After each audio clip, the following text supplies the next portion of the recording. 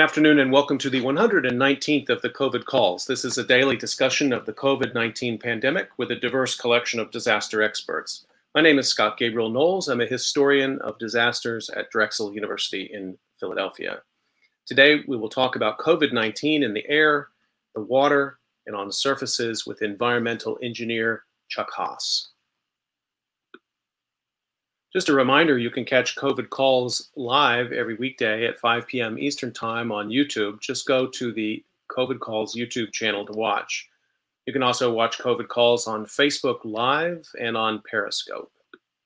You can hear COVID Calls anytime, recorded as podcasts on Spotify, iTunes, Podbean, or anywhere you get podcasts. You can also keep up with COVID Calls via Twitter using the handle @US of Disaster or @COVID Calls. Please do help spread the word and send suggestions for future guests and topics, and please feel free to suggest yourself as a future guest. As of today, September 3rd, 2020, there are 26,123,176 confirmed cases of COVID-19 globally, according to the Johns Hopkins University Coronavirus Resource Center. That's up from 25,835,301 cases reported yesterday. Of those, 6,135,796 are in the United States. That's up from 6,086,747 reported yesterday. There are now a total of 186,392 deaths reported in the United States from COVID-19, up from 184,974 yesterday, continuing the trend of more than 1,000 deaths day by day. As a way to bring some humanity to the numbers, I've been reading a life story or a story of advocacy for those impacted by the pandemic, and I'd like to continue that now. Headline: Tom Seaver, pitcher who led Miracle Mets to glory, dies at 75, by Bruce Weber. This appeared in the New York Times yesterday. Tom Seaver, one of baseball's greatest right-handed power pitchers, a Hall of Famer who won 311 games for 4 major league teams, most notably the Mets, whom he led from last place to a surprise world championship in his first 3 seasons, died on Monday. He was 75. The cause was complications of Lewy body dementia and COVID-19, according to the Baseball Hall of Fame. At 6'1" and 200 pounds, give or take a few, with a thick waist and tree trunk legs that help generate the velocity on his fastball and hard slider and the spin on his curveball, Seaver at work was a picture of kinetic grace. He had a smooth windup, a leg kick with his left knee raised high, and a stride so long after pushing off the mound that his right knee often grazed the dirt. With precise control, he had swing and miss stuff. He struck out more than 200 batters in 10 different seasons, a National League record, and on April 22, 1970, facing the San Diego Padres, he struck out a record 10 batters in a row to end the game. His total of 3,640 strikeouts in his 20 big league seasons is 6th on the career list. He was also a cerebral sort, a thinker who studied opposing hitters and pored over the details of each pitch, its break, its speed, its location. As he aged and his arm strength diminished, it was his strategic thinking and experience that extended his career. Seaver pitched for the Cincinnati Reds, the Chicago White Sox, and the Boston Red Sox during the second half of his career, winning more than 100 games, including his only no-hitter with the Reds against the St. Louis Cardinals in 1978. Even so, the seasons he spent away from New York seem like little more than a footnote, because few players in baseball history have had the impact on the team that Seaver had on the Mets. He was the team's first bona fide star, known to New York fans as Tom Terrific, and more tellingly, the franchise. The team was established 5 years before he arrived and had not finished higher than 9th in the 10-team National League. Even then, the Mets had quickly earned a reputation for ineptitude. Until his arrival, no Mets pitcher had ever won more than 13 games in a season. Seaver won 16 his first year and 16 more the next. He was the league's Rookie of the Year in 1967. He was an All-Star 9 times in 10 full seasons with the Mets. He had 5 seasons with more than 20 wins for the team. All those achievements notwithstanding, there is no heroic Tom Seaver narrative without 1969, a year the so-called Miracle Mets won the World Series. During the championship season, when he expressed his view that the United States should get out of Vietnam. It was newsy, especially after protesters on Moratorium Day, October 15th, 1969, the same day as the fourth game of the World Series, distributed literature with his picture on it at Shea Stadium. George Thomas Seaver was born in Fresno, California, November 17, 1944. Youngest of 4 children, his parents were both athletes. His father, Charles, who worked as an executive for the Bonner Packing Company, a producer and marketer of dried fruit, played football and basketball at Stanford, and was an accomplished amateur golfer. His mother, Betty Lee, an excellent golfer herself, played basketball in high school. By the fall of 1963, Seaver was in a Marine Reserve unit, and attending Fresno City College, he had grown 2 inches and put wrangling raisins in boot camp. And wrangling raisins in his father's business and boot camp had put 30 pounds on his frame. So when he went out to pitch for the school team, he was throwing 90-mile-per-hour fastballs. In the summer of 1964, he played in an Alaskan collegiate league for the Alaska Gold Panners in Fairbanks. He did well enough to earn a scholarship to the University of Southern California. Seaver, who was studying dentistry, was the best pitcher on USC's roster, and he was drafted by the Dodgers in 1965. In a much recounted story, the scout, Tommy Lasorda, later the Dodgers manager, offered him a $2,000 signing bonus. In response, Seaver asked for $50,000. Good luck in your dental career, Lasorda reportedly told him, and the possibility of his becoming a Dodger vanished. Seaver pitched 1 season in the minor leagues in Jacksonville, Florida, before joining the Mets. After his retirement, Tom Seaver worked as an announcer for both the Mets and the Yankees and eventually moved back to California, where he and his wife established a winery in Calistoga, Seaver Vineyards.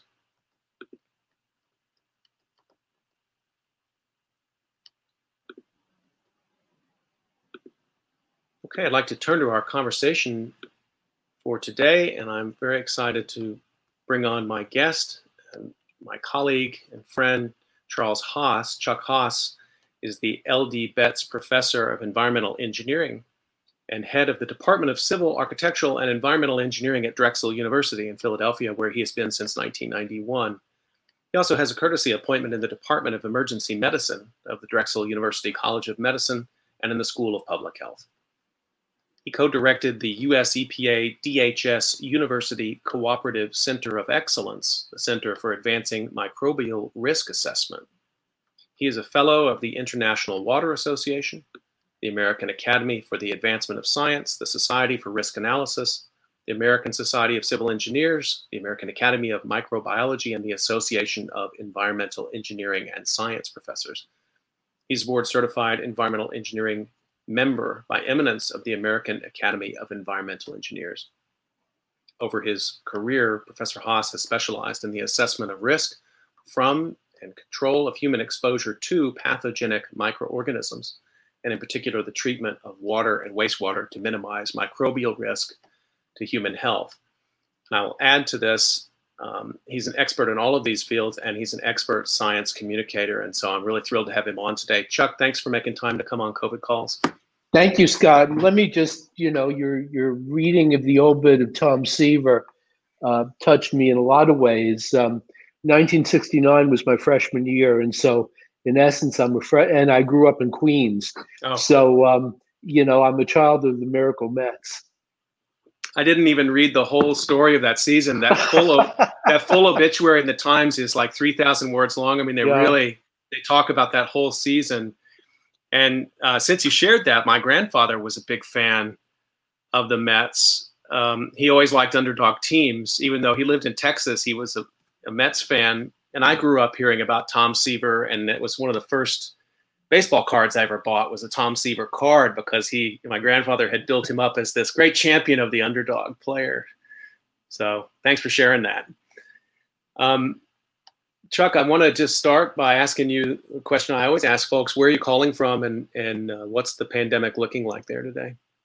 So I'm home, sitting in my study overlooking the Delaware River in the north end of Center City. And I basically have not been off our property since the middle of March. So you're in Philadelphia and you have a view out. You can see the world around you, but you have been pretty much locked down there the whole time, huh? Yep. What's the situation in Philadelphia? We haven't checked in with anybody in Philly in the last recent time. So at least in our neighborhood, there's been good compliance of people outdoors with masking. Um, in this part of the city, the positivity rate has been moderate, not as extreme as parts of North Philly and West Philly. People are compliant, but we also have not been in any indoor stores or so forth, except for our small market in our condo, since March. When you, we'll come to a bit more discussion as we go on about how you actually pull data together, but even the story you just told about Philadelphia is a complicated set of smaller stories about COVID-19. What kind of data sources are you relying on for that, Chuck?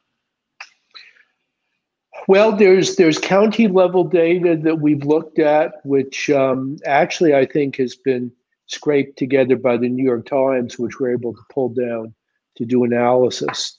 The Hopkins website is good. There's a good site at UC Davis. And there's some interesting statistical measurements that are on the Georgia Tech site. So a variety of data sources that we've looked at. We haven't really drilled down to the sub-city level. I know we have colleagues at Drexel that have been doing that actively, and that shows some interesting disparities.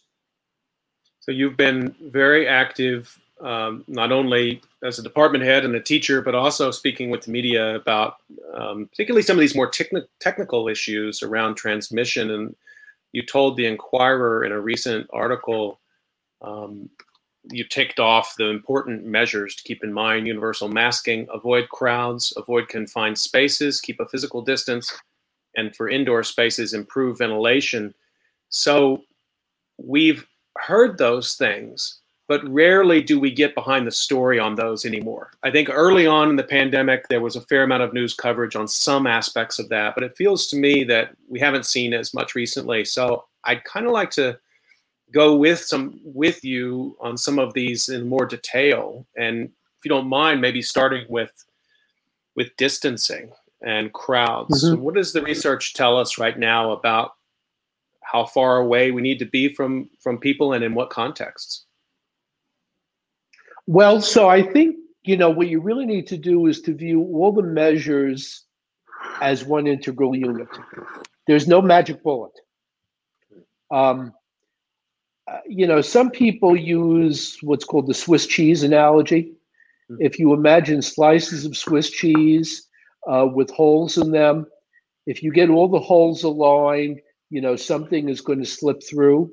But if you sort of turn each slice of Swiss cheese at an angle, so the holes no longer align, you hope that set of individual barriers, which in and of themselves may be imperfect, will form a much more tighter barrier to whatever challenges pass through.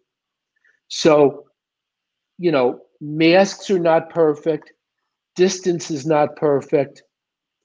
Plexiglass barriers are not perfect. Ventilation is not perfect. But we hope that when we combine all of those together, we'll get a high degree of protection of exposure of people to any sources of infection that could occur. In terms of the 6-foot distance itself, that kind of has an interesting history. And the best that we've been able to trace back, and when I say we, there's a broad network of colleagues that have been sort of self-assembling on social media over the past couple months.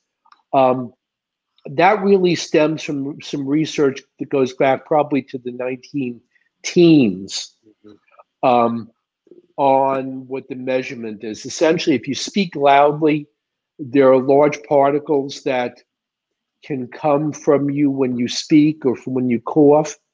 And many of those large particles tend to fall to the ground over a short distance. But what's really been found more recently is when people speak or cough or sneeze, there's a broad spectrum of particles that get emitted. Some drop down fairly readily, but some can persist out to 20 or even 30 feet. So there's a continuum. So 6 foot is a baseline for some percentage of the particles that are going to come out when a person is exactly speaking. Okay, exactly. Just a reference point. And hopefully that's a reference point for the particles that might directly deposit on your face from somebody, or your mouth or nose. But beyond that, there are other materials that can be emitted that can potentially have virus in them. I saw a news article not long ago, you may remember this one or similar articles, that did seem to be picking up on that. And so the suggestion was the best way to be in a crowd is silent, and the next best way is to be speaking, maybe in a low voice. And Yes. what we should avoid is yelling or speaking loudly, which is on my mind considering, I talked with Billy Witz of the New York Times a couple days ago, and talking about football season starting in the South. And they're going to put 25,000 people in these stadiums, which is 75% reduction, but expect them to sit there, I guess, quietly. I don't know. It's again, raising some of these challenges about how you communicate risk, even if people want to try. It seems like there's a lot of contradiction in the messaging. And it's not purely distance. And I think this is, part of the discussion about, to use that rally in Tulsa as an example, compared to some of the street rallies for BLM. Indoors is worse than outdoors. You get more circulation outdoors, more dispersion, plus the whole issue of mask wearing in those two venues. Let's turn to the indoors then. What do we know and what do we not know about the same sort of problems, how particles move in indoor spaces and how far apart people should be? And I guess it's also mitigated by the fact that if you have wind and atmospherics outdoors, we have ventilation, HVAC indoors, and people moving in and out of spaces that are of vastly irregular, they're in hallways, and then they're in big rooms, and then they're in small rooms. Seems incredibly complicated to me. Can you break that down for us a little bit? Well, it is. And I think the easiest thing to think of this as is there are two mechanisms for material to get from a potentially infected person to a susceptible person. One is these large particles that can directly land on your, eyes or nose or mouth, and you can be exposed to that directly. The other are small particles that may stay in the air for a period of time and get mixed with the ambient environment. The role of the spacing and the plexiglass barriers, and in the medical context, face shields, is to prevent that direct deposition of the large particles.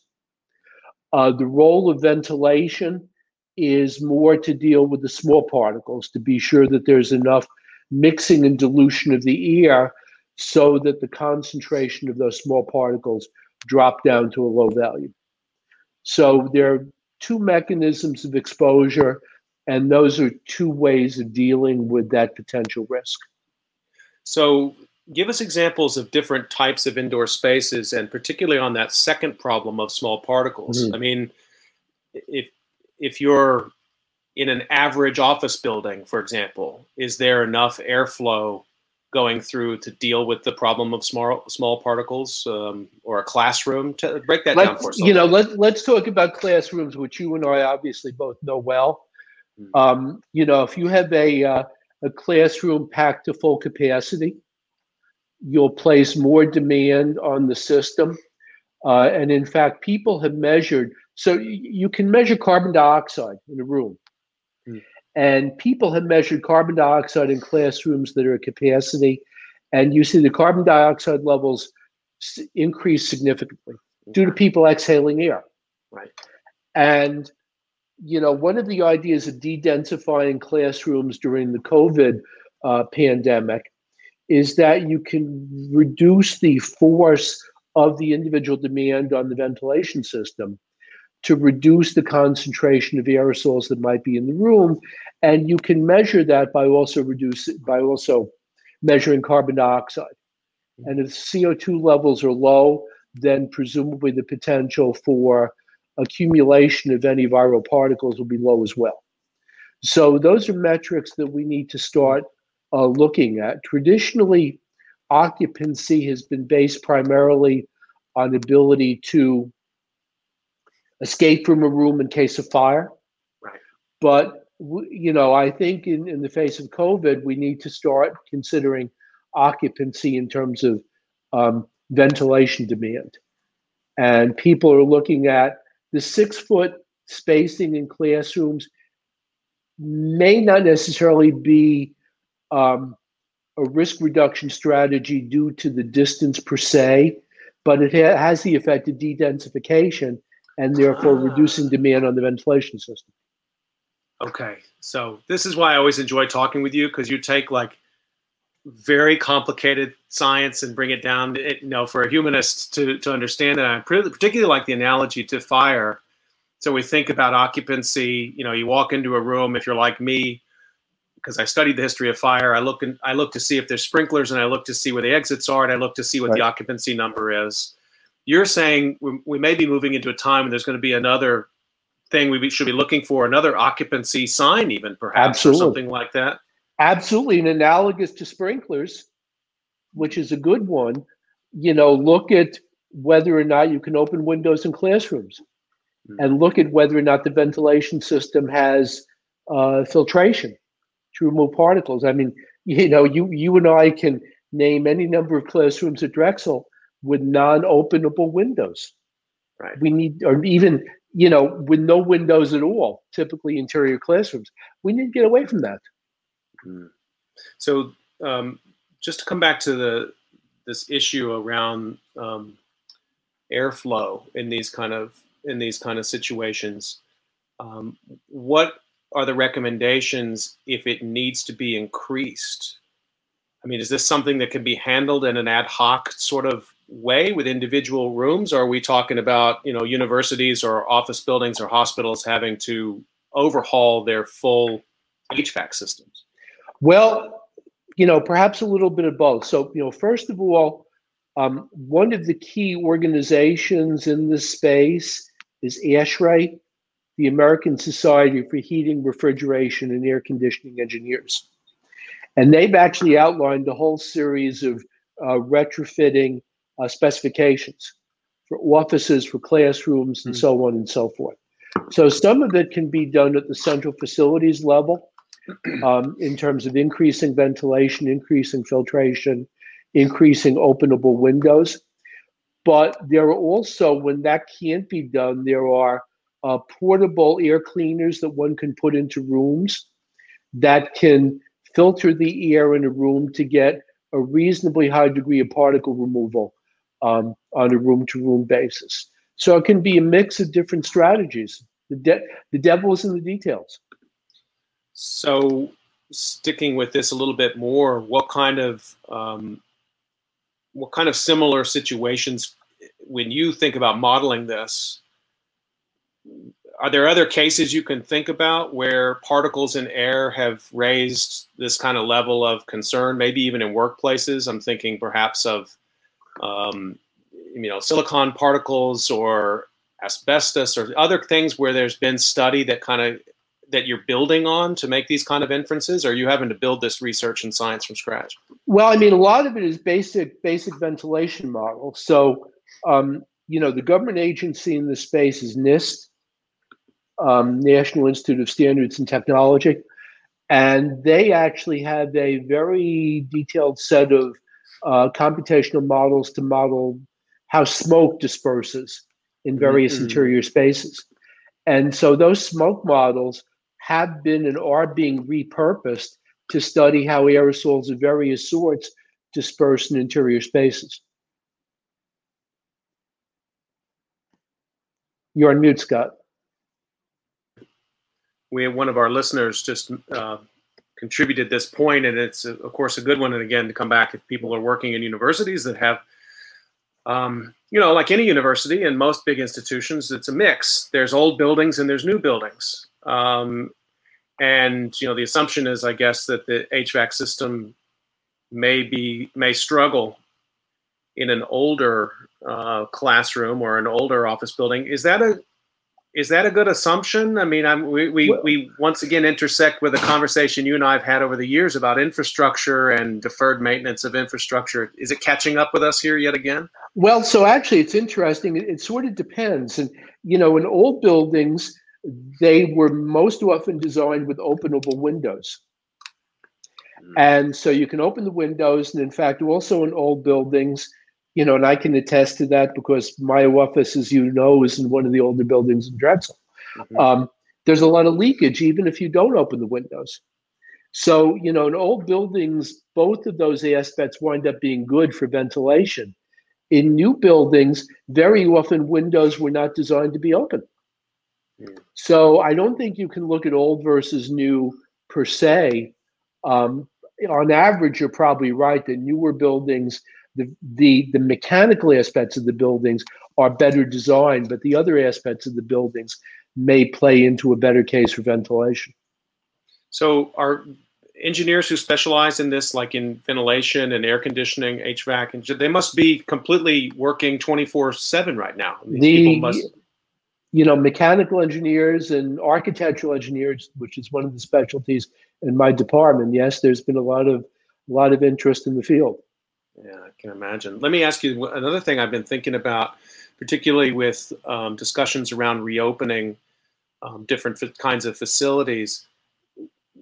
This may not be so much about spread of COVID, but about other pollutants, things that might be in HVAC systems or in buildings that have been sitting for some months, and now you crank the systems back on. Is that wrong? Have those systems been on the whole time in most places, and so we don't have to worry about that? Or, you know, or what do we have to think about when you do a restart of a building, let's say? You know, that's an interesting question. I haven't heard of that particular discussion for the ventilation system, although interestingly enough, it has been occurring for the water system. Okay. You know, buildings and schools that have had low occupancy basically have had stagnant water in them. Mm-hmm. And one of the things that can happen in water stagnation is you grow a lot of bacteria in the water pipes, including Legionella. And so there really is a lot of concern for flushing the building piping before you restart and reoccupy. And I think there have already been a couple of clusters of school-related outbreaks due to Legionnaires from pipe stagnation without adequate flushing prior to reoccupancy. So you brought up water, so let's turn to that for a second. Then we'll come back to air, but there's been some research and a few stories have broken through into mainstream media around wastewater and measuring wastewater as a way to get a handle on infection. And I've been eager to talk to you to see if this is something that needs to be debunked, or is this actually being used as a methodology? No, it is being used. You know, I checked. I'm on a Slack group that discusses this, and I checked it before the call. There are over 600 people in the Slack group on wastewater-based epidemiology for COVID. It's being used citywide. It's being used at universities on an individual building scale, and it's being used in a couple of cities on a, let's say, neighborhood scale. So the idea is, although this is not a virus that necessarily infects the gastrointestinal tract, waste from people can contain the RNA, the nucleic acid of the virus, if people have been infected. And it's now been shown pretty clearly that that tends to correlate and maybe even precede an onset of cases. Really? So there was just an example last week at University of Arizona where there was measurements of individual dormitory buildings, and they caught a high positive rate in one of the dorm buildings and were able to track it down to a couple of infected students in the dorm. No kidding. Yep. Is that kind of monitoring expensive? Is it complicated? Well, it's so it is complicated, and we're talking about getting it set up at Drexel.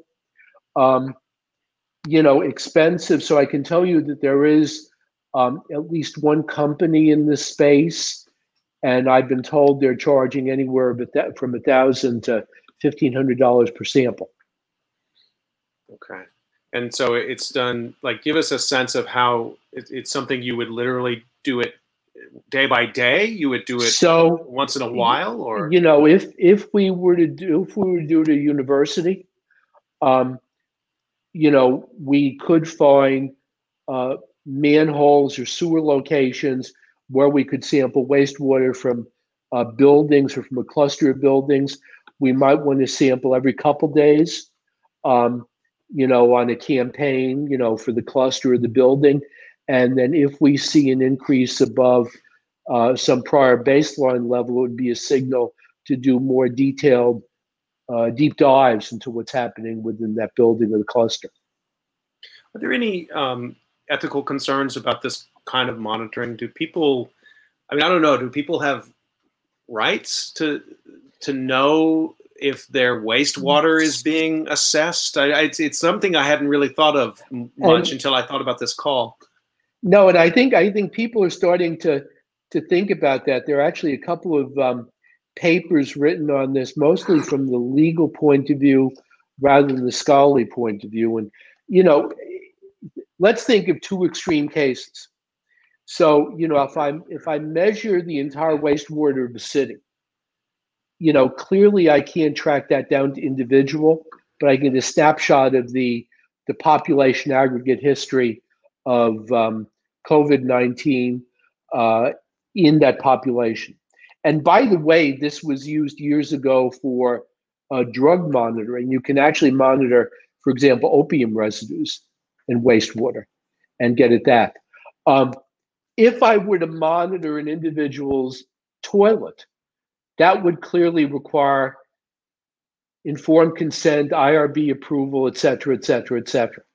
So the real question is, where's the transition zone, between the ultra large and the individual?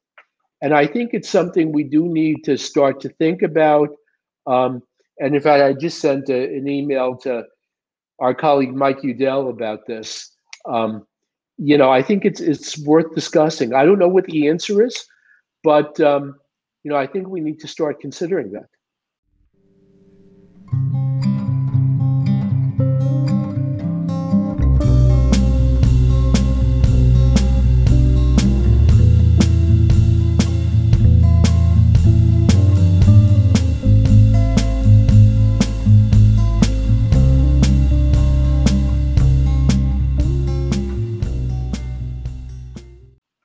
So just to remind folks, you're listening to COVID Calls, having a discussion today with Chuck Haas, and thus far we've been talking a lot about it's kind of structural and infrastructural issues around assessing and preventing COVID-19 spread. I got a question in here from Jorge Benavides Rawson, a loyal listener, and I think it's a great question. Some of the things we were just talking about now, how long do you think, not just will they be adopted into practice and buildings, but into policies and standards? You're an expert on these kind of things, on how air quality standards are formed and water quality standards are formed. Are we operating on an emergency basis now? Can these things be implemented quite quickly? So let me talk about indoor air versus water for a moment. So in the US, we do have a fairly extensive set of regulations for water quality. And in fact, some of them even pertain down to the building level. So for example, lead, and the issues around lead and corrosion are regulated ultimately at the individual tap level of a building. There's been a great hesitancy to have any regulations in indoor air for anything, really going back to the issue of radon, which was one of the first major pollutants that was attributable to indoor air exposure. So we don't have indoor air regulations per se. I think what we have instead is standards of practice. And so implementation is going to be more likely not due in the US, not due to regulation, but recognition of what a standard of practice or standard of care is. Mm. And the fact that ASHRAE has entered into this really gives something defensible to point to as a standard of care. So what will be interesting to see is whether or not insurance companies start to consider different classes of buildings by how well they adhere to these standards of care. I mean, there's so much happening there. Assumptions that even after a vaccine is achieved, that COVID-19 or other coronavirus in the future might become, and we've heard this from epidemiologists, might just become a sort of standard feature of our lives more and more. And the other thing I'll mention is some of the things that we've talked about, ventilation, for example. There have been a lot of studies that suggested increasing the ventilation in office buildings increases occupant satisfaction and productivity.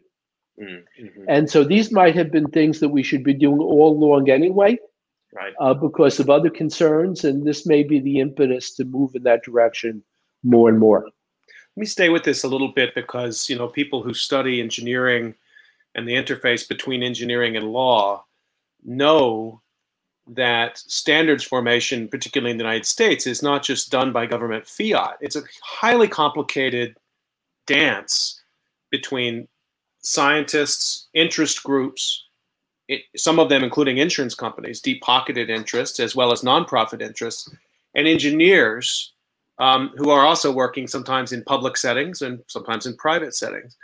And you must have been thinking a lot about this, and you taught a class about coronavirus and engineering, and I'm wondering if you talked about this, the ethical demands on engineers at this time. Everything we've just been talking about now presumes that engineers, capital E, are aware of these debates, interested in public health, willing to take a stand if necessary, even if it's an unpopular stand, it's going to cause a building owner or an institution money. I don't even know how to get into this question. It's so vast, but let's just talk about it a little bit. The ethical demands of coronavirus on an engineer. Well, I would say the ethical demands in engineering to begin with. So, in fact, I give a lecture to our seniors on ethics. And, historically in engineering, when a lot of people teach engineering ethics, they teach it solely in terms of the duty of engineers to clients and to each other. And, that often is called microethics. The aspect of ethics that I've been interested in often goes by the name of macroethics. What are the duties of engineers to the public writ large? And I think that's really what you're asking. American Society of Civil Engineers has a code of ethics, and Canon 1 of the code of ethics says that the primary responsibility is to safety, health, and welfare of the environment and the public. And, I think engineers need to internalize that. And it may very well be that if there's a conflict, they need to act on that. And that's an important thing for engineers to recognize. You're not simply doing a job for a client, but in doing so, you have a responsibility to the broader community. And so we need to inculcate that in engineers even more effectively, and COVID points that out. So you've already given some examples in issues around, let's say, transparency of how risk assessment might work or monitoring might work, or if the president of a company or a university asks an engineer, consulting engineer, what do you really think about airflow in this building? I'm thinking, though, also about, imagine, the president is at the dais and Tony Fauci is there on one side. Engineers should be part of these public health conversations as well. I think they've been a little overshadowed at this time. What are some of the other things? I'm thinking about train travel, travel generally, transportation. I'm thinking about, again, the sort of occupancy issues we were just talking about, or even decisions about whether or not to reopen a facility. Have you I guess again, I'd like to get a scan from you. Do you see engineers sort of elbowing their way into these conversations, or are they consulted? What's happening? I think they need to be, and in fact, the interesting thing, and you and I have talked about history of science and engineering a lot. There used to be a very, very well-recognized discipline called public health engineering. Mm-hmm. And that has sort of, at least in the US, disappeared from view. And I think it needs to really come back to the fore, because that's what you're really talking about. How do engineers engage in what we need to do to protect public health? I'm going to bring a question up from a colleague we both know. And this is going to stick with this area of sort of expertise and ethics. And her question is, thinking back to the spring, how realistic did you think it was that transmission could be lowered in classrooms and dorms? So we're talking about universities here, over the summer months, to make it such that we could have a campus return. We don't have to talk just about our institution. We could talk about institutions generally, but I think this is what was happening over the summer on college campuses and task forces, and often involving, as I understand it, faculty from nursing schools, medical schools, public health schools, and engineering departments. So what were your thoughts then? What are your thoughts now? Well, so I think there are two issues. In a way, universities are victims of what's happening in the broader society. And, I think there was potentially a hope that community level prevalence could be reduced further than it was able to be. We've seen in Europe and in Asia, certainly, where community level prevalence was reduced more substantially than the US, they have had better reopenings. But even from the outset, and there was a couple of studies that go back, I think, to March, that talked about a hammer and dance strategy, mm-hmm. where the strategy for reopening was to drive down the case burden very dramatically by the hammer. And then once that occurred, we'd be dancing around mm-hmm. until we got a vaccine or find a way to prevent cases. We never succeeded in hammering it down in the US large enough. So I think that's one issue that occurred. And the other issue is we were probably not realistic enough in understanding the degree to which bringing back, unfortunately, we avoided it at Drexel, and Penn avoided it, but we just saw that what happened to Temple mm-hmm. Points out the fallacy.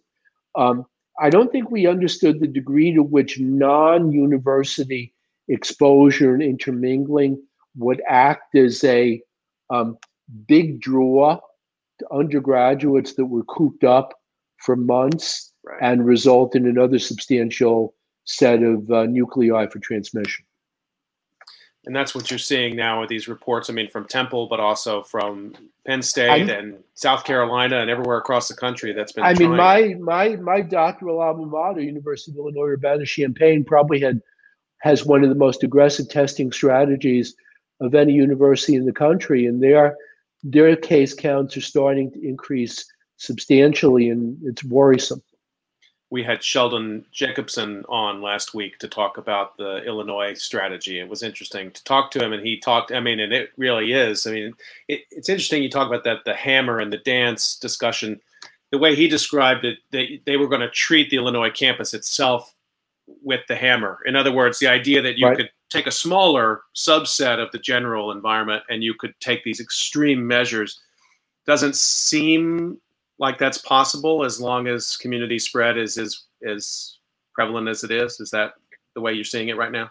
I think as long as community spread is out there, and universities in particular, as long as there's not a more aggressive messaging about the extracurricular intermingling of students.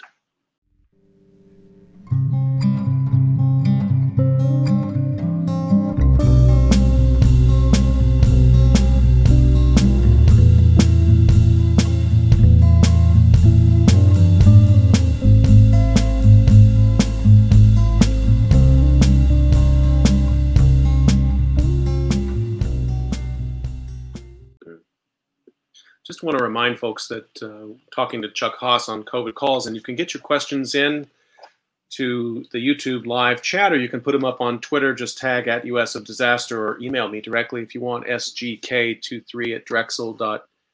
I want to come back. Let's come back a little bit to. I want to talk about masks with you, and you gave an interview in the New York Times. You told them that you were talking about this mask issue, and how it interlaces with the risk perception issue, and it's gotten extremely political too. You told the Times there's been a deficiency in the messaging about masking, to say that it only protects the other.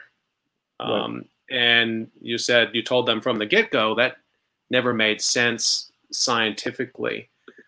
Yet another layer of all this mask dispute is people's own perception of who they're helping when they wear the mask. Break this down for us a little bit. Well, so I think the mask messaging issue has been problematic. I think, early on, as we've come to recognize, one of the reasons why they were discouraging use of masks was to preserve the PPE, which was in short supply for the healthcare workers. And they should have just been honest up front. You're not going to be able to regain trust if you're not honest from the get-go. So that's one issue. And the other issue with masking is, maybe I'm a cynic, but I think particularly in the US, selfishness is more of a virtue than altruism. And so by telling people the purpose of masking is to protect the other, you're saying, well, you're doing this for them. And I think it would have been better if they said, you're doing this for everybody, both you and them. And that way you're telling people you're affording protection to yourself.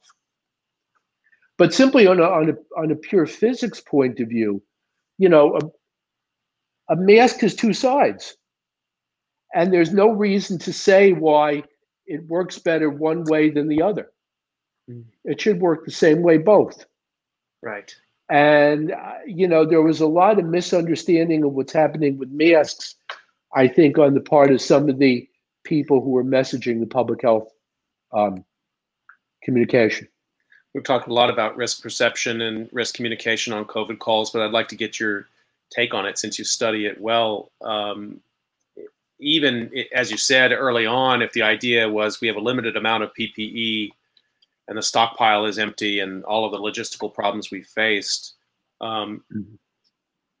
who calls the shot on how that risk communication works? I mean, I know it's happening at the federal level, but it seems to me so complicated to know how we would go back and reconstruct how the decisions were made to communicate or not. And then you change course in the way you communicate. I mean, to me, it just seems very opaque to understand where we want to learn from these mistakes and do better. How will you reconstruct the mistakes? Well, I think you're asking two separate questions. I think clearly at some point down the road, whenever that is, there's going to need to be a lot of reconstruction for what happened when. But on the fly, there needed to be better risk communication expertise embedded at WHO, at CDC, and elsewhere as the messaging was occurring. I mean, risk perception and risk communication are actual fields of study. Right. And people understand the concept of risk magnification or risk amplification and how to do messaging. And there should have been more of those people brought in at the early days than there were. This was one of those moments where, and I know you're a student of history too, I was asked in March, in April, by May, people had stopped asking, but, what can we learn from history? And it's pretty easy to point to 1918, particularly in Philadelphia, and say, look, I think there's a lot of pretty good evidence here that masking is not perfect, but should be taken seriously as a public health intervention at this time. And pretty quickly that coincided with, I don't know why I'm surprised by anything anymore, but I was surprised by the vehemence of this anti-mask ideology. I don't know how else you describe it. Well, but interestingly enough, if I'm sure you've read about what happened in San Francisco during that time period as well. There was a vehement anti-masking league there that, had some of the same messaging that we've seen now. Mm-hmm. So were you weren't surprised then, or in what ways were you surprised by how quickly a sort of to many of us, a common sense like public health intervention became a talisman for American politics? Well, I think part of it has to do with the messaging that the mask is only to protect the other. Uh-huh. And as I said, I mean, for better or worse, selfishness is a good motivator. And that was clearly not used as a motivation to get people to mask. So can you extend that analogy to an institutional level?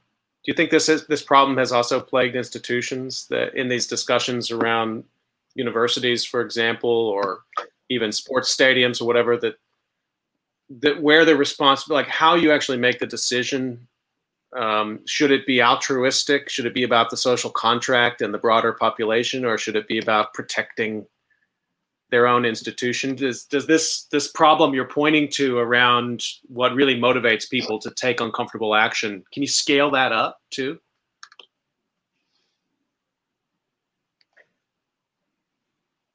I'm sure there are going to be any number of doctoral theses written interviewing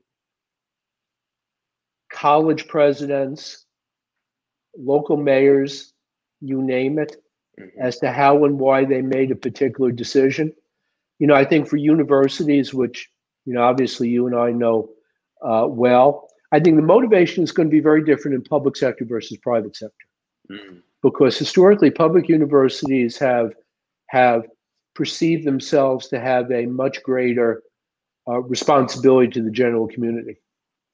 What's interesting and fascinating to me is you see some universities almost acting in total disregard of that obligation, although they've been pressured by elected state officials, right, who clearly don't view the problem as serious. So it's contextual as well. The private university motivation is interesting. I think we may very well find that private universities has behaved better in terms of public health performance than public universities. Think of Harvard and Yale and Princeton and Penn and even Drexel. We pulled the plug pretty early. Right. So just want to remind people you're listening to COVID Calls. We're talking about air and water and COVID-19, but also about risk perception and ethics. Chuck, I wanted to ask you, you taught this course. Can you say a little bit about what it was like to teach coronavirus and to engineers remotely at this time? I'm fascinated. I mean, I know your pedagogy is technical, but also ethical and historical. I'd love to know kind of what happened in the classroom. The digital classroom. I did it asynchronously. I think the students were clearly eager for knowledge. I had them write discussion pieces. I had them do a final paper connecting what we talked about to their particular disciplines. I had students from pretty much all of the engineering branches in the course, and I think a lot of them didn't realize the connection that their particular branches of engineering had to understanding and solving this particular problem. Mm-hmm. So hopefully I've made them both better citizens and able to make the connection between solving a problem that may be with us for who knows how long. And did the students? I'm sort of curious. In engineering, that they should be spending time in their co-ops, out on site, in technical settings, in the lab. How are they reacting? And I guess you as well. How are you all reacting to being out of the out of the lab? I mean, for historians, the parallel question is, how are you doing that you haven't been able to go into the archives? And frankly, I've talked with a lot of colleagues, and they're distressed about it because they're worried that the archives will be shut down. This is another excuse to defund the spaces where we do our work. So, you know, in a way, from a research and scholarship point of view, in a way, I've been fortunate because a lot of my research has been computational at this stage. So, you know, absence from the lab has not been a barrier, although I told you we're talking about scaling up this wastewater-based epidemiology at Drexel. And, you know, I may need to find my way back to campus to try and gear some of that up. But it certainly has been an issue. I mean, I've had experimentalists in my department who have had their students forced to do analysis and review and computational work for the past, you know, 4 or 5 months, and they're slowly getting back into their laboratory and field work. And they're able to, at this point, they're able to get back into the lab? We're starting to reoccupy. So we're entering phase 2, and I know we've had a couple of faculty so far file paperwork for that, and I expect about 4 or 5 more others to file as well. As you're a department head, how's that working? Are you the person who has to oversee the implementation of those the standards and make sure everybody's following the new rules? So it's really a layered procedure. You know, the paperwork goes through me, and then through our dean's office, and then through vice provost for research office, and then they get the approval. And there are health and safety standards that go into that, and they're also doing building scale analysis to be sure that no building is overly densified. I think we're okay now, up to 50%. I'm really I find it tantalizing, some of your earlier observations about things that could be learned at this time that we should have already known, that might change how structures are built, how they're ventilated, standards. Do you see a parallel to that in engineering education more generally? Are there things, what's happening with engineering schools? You taught a class, I don't know if it was a special topic, but does coronavirus become part of the curriculum now? I don't know if this particular class will, but, you know, certainly the lessons learned in terms of indoor air quality, ventilation, and so forth will be assimilated. You know, you probably know from your work, Scott, that a lot of engineering progress has been done on the basis of learning from accidents and disasters. Sure. And so, you know, this may well be another incident of that. That challenge is one I think a lot about. You and I have talked about that, and you even hinted a minute ago to the problem of the reconstruction of this disaster. But it's so complicated. I mean, to me, it's also sort of ironic. I mean, we're all experiencing it simultaneously, but there's so many data points, it's hard to capture all of it. And we've drawn to the conflicts. We're drawn to the people in the streets marching against masks or whatever it may be. But you said the devil's in the details with a lot of this. I'm worried that the data may not be being captured. And I am too. You know, my wife is an ABD historian, and I wonder how, you know, historians of the future are going to capture all the ephemeral emails and messages and so forth that went behind decision making in the different organizations. You know, you talked about archives. You know, there's no parallel to the written archive for a lot of the ways the modern decisions are getting made. It's especially distressing given this administration's attitude towards inspectors general and archiving and things like that. But maybe the flip side to that is, and you're very active in social media, the rapid sharing of information at this time, particularly scientific information, even highly technical, has been astounding to me. I mean, you must participate in many different scientific groups that are now fully online. You mentioned a Slack channel for wastewater analysis. Yeah, so I'll give you the example of the aerosol group. So, you know, for the past, it actually really started back in January. You know, there have been a number of us going back and forth on Twitter about, you know, potential aerosol angles to transmission. And I think we self-aggregated a group of probably, a dozen or so people who were corresponding seriously about this. And, at this point, it's culminated in a variety of outputs, including, an FAQ that just went online last week that was coordinated by a collaborator, University of Colorado. Not all of us had met face to face, and we really didn't interact or know each other before, but it was a self-organizing group that resulted and produced, I think, that something is going to be very useful.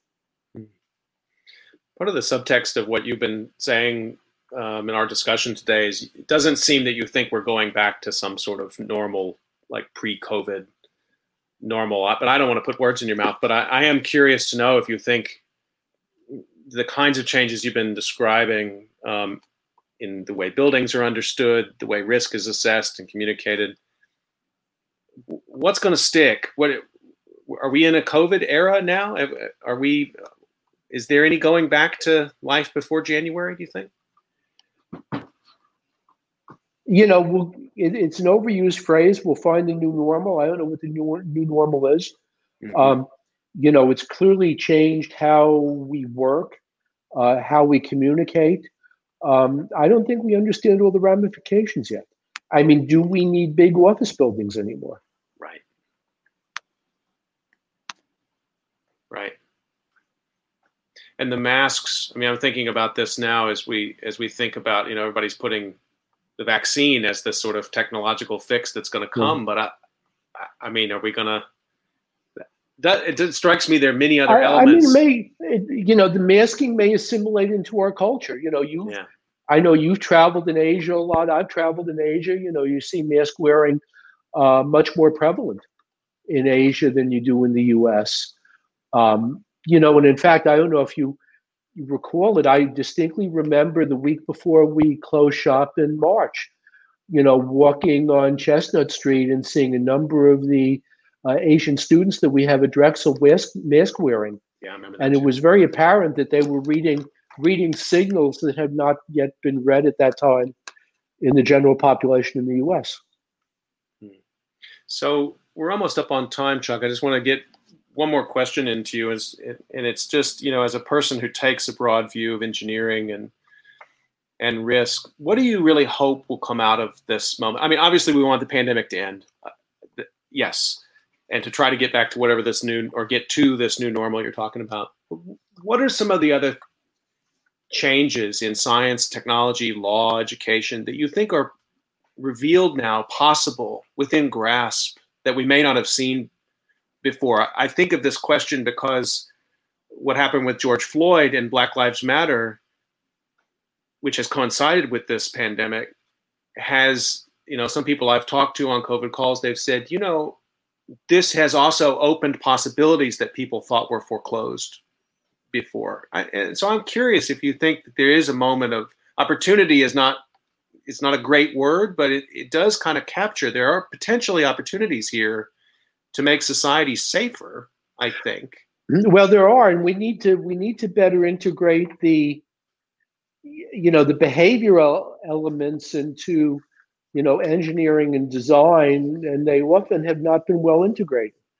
We're not just building a box or building a roadway or building a building, in the absence of people, and we need to look at how fit for purpose the designs are and what the public's needs are